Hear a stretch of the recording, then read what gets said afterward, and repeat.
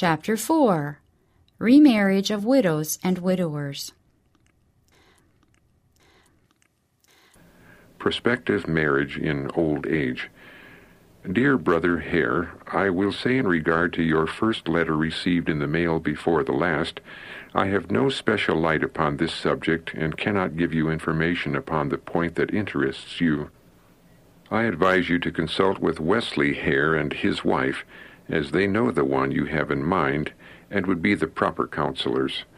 I know, as you say, that you must be lonely in your old age, and if there is one whom you could love, and who would reciprocate that love, I see no objection. But as I do not know the lady you have in mind, I cannot speak as could one who knows both parties. One thing is certain. You know that he whom you have served for many years will be to you a safe counselor. Rest your case with him who never makes a mistake. Our time now, both yours and mine, is short, and we need to be ripening for the future immortal life. Christ says, "Let not your heart be troubled. Ye believe in God, believe also in me. In my Father's house are many mansions. If it were not so, I would have told you. I go to prepare a place for you. And if I go and prepare a place for you, I will come again and receive you unto myself, that where I am, there ye may be also." John 14:1-3. Let us rejoice in this and take on just as few worries as possible. The later years, a time of repose.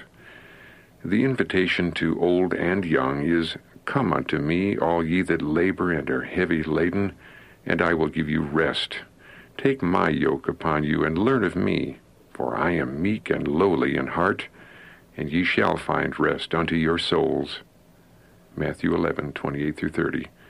Thank the Lord with heart and soul and voice that there is a haven of rest, sweet rest.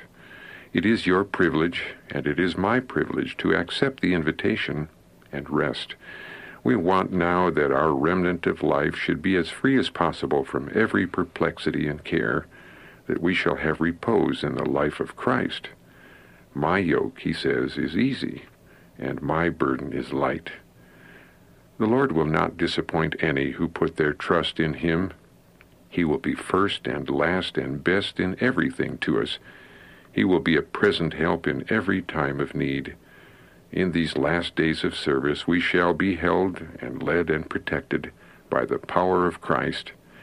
May the Lord bless and strengthen you, that your last days may be your best days, fragrant with the softening, subduing influence of his love. The Lord bless and keep you and give you repose in his love, is my most earnest desire for you, my brother. Remarriage of S.N. Haskell. We received Brother Haskell's letter the evening after the Sabbath. We were glad to hear from you that your interests are united as one. May the Lord bless this union, that you may be a strength and support to one another at all times. May the peace of God rest upon you, is my sincere desire and earnest prayer.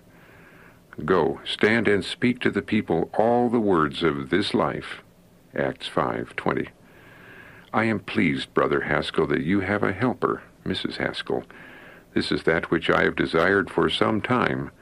The work in which we are engaged has made us one in Christ Jesus to diffuse the knowledge of Jesus Christ. It is your privilege to have happiness in your new relation to each other, in ministering the gospel to those who are in darkness and error. We can sympathize and unite in the grand work that you and I love, and which is the one great object ever before us, the enlargement of the kingdom of God and the celebration of his glory. In everything which relates to this, we are united in bonds of Christian fellowship, in companionship with heavenly intelligences. Because of the light given me, I am fully possessed with the conviction that through your united agencies, as sanctified instrumentalities, light shall be reflected to the salvation of many souls that are now in darkness and error. I know you have not lived unto yourselves, but unto him whom you love, and whom you serve and worship. Advice to J.N. Andrews. I advised you to marry before you returned the last time to Europe for these reasons. First, you needed a wife to care for you, and you should not have taken your family to Europe without a good companion to be a mother to your children, that these children might not in all things bear the stamp of your mind and be molded according to your ideas. Your mind is not equally balanced. You need another element brought into your labors that you do not possess and that you do not understand is really essential.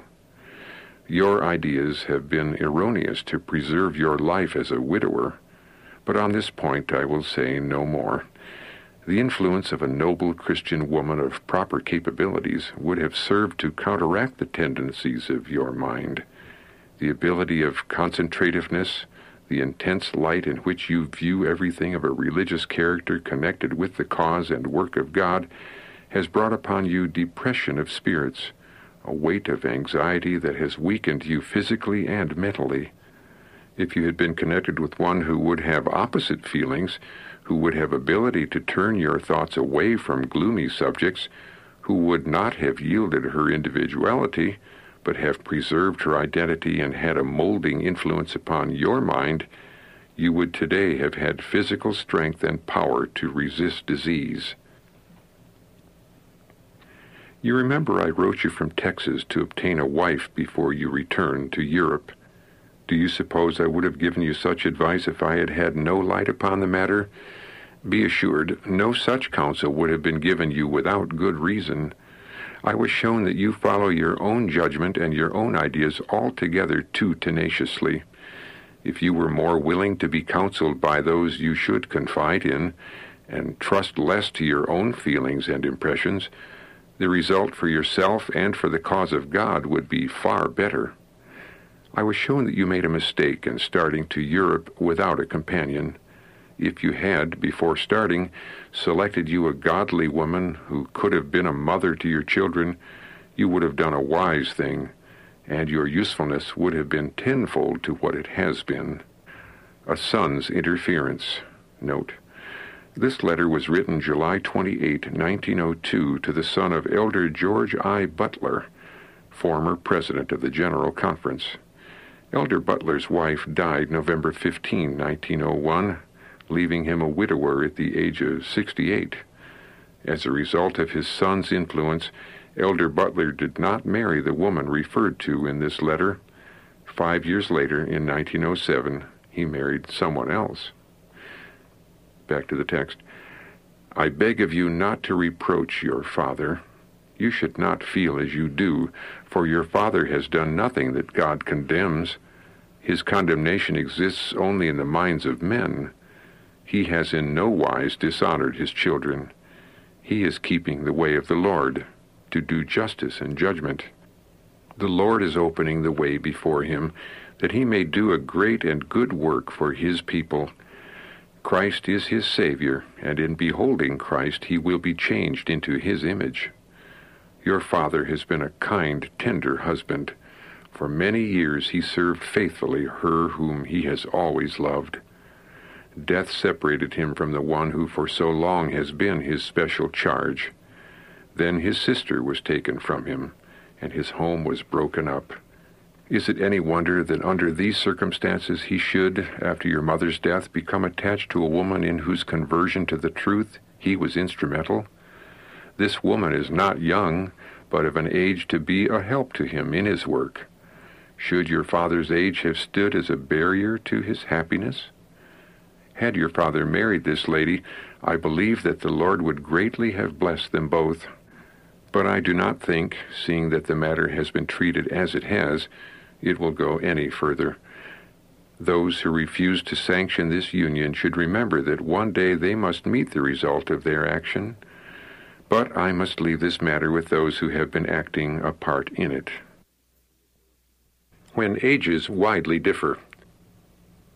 Another cause of the deficiency of the present generation in physical strength and moral worth is men and women uniting in marriage whose ages widely differ. It is frequently the case that old men choose to marry young wives. By thus doing, the life of the husband has often been prolonged, while the wife has had to feel the want of that vitality which he has imparted to her aged husband.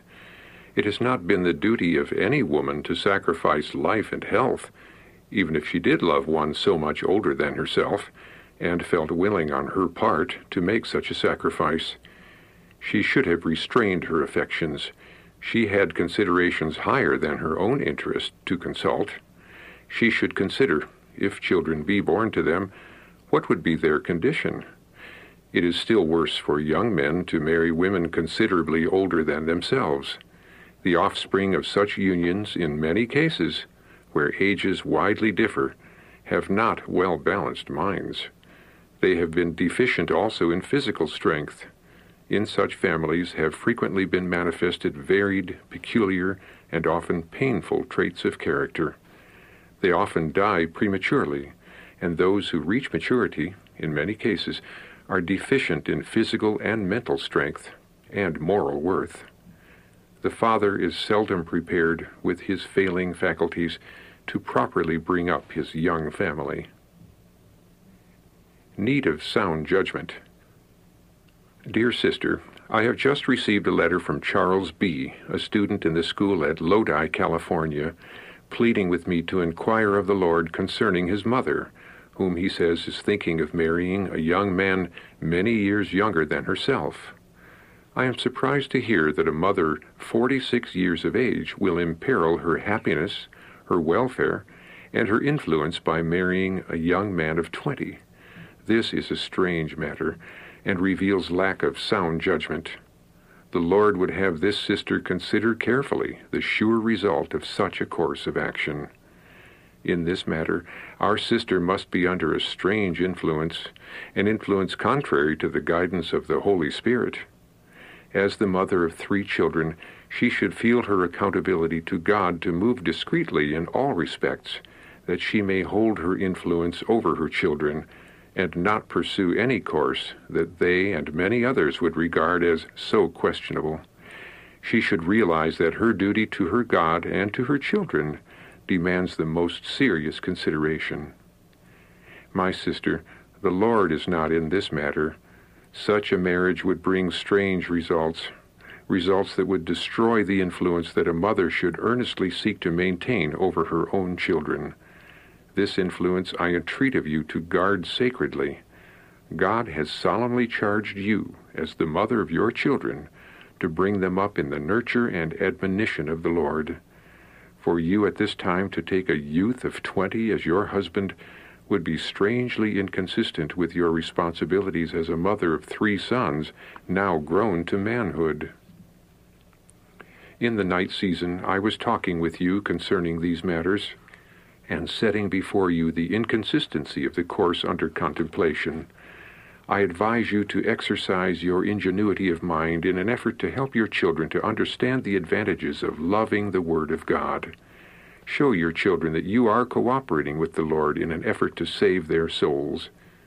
In the night season it was presented before me that if you should take this strange step, the enemy of all righteousness would use this as a means of ruining the respect that your children would otherwise have for you, and would create in their hearts a feeling of contempt for you because of your lack of good judgment.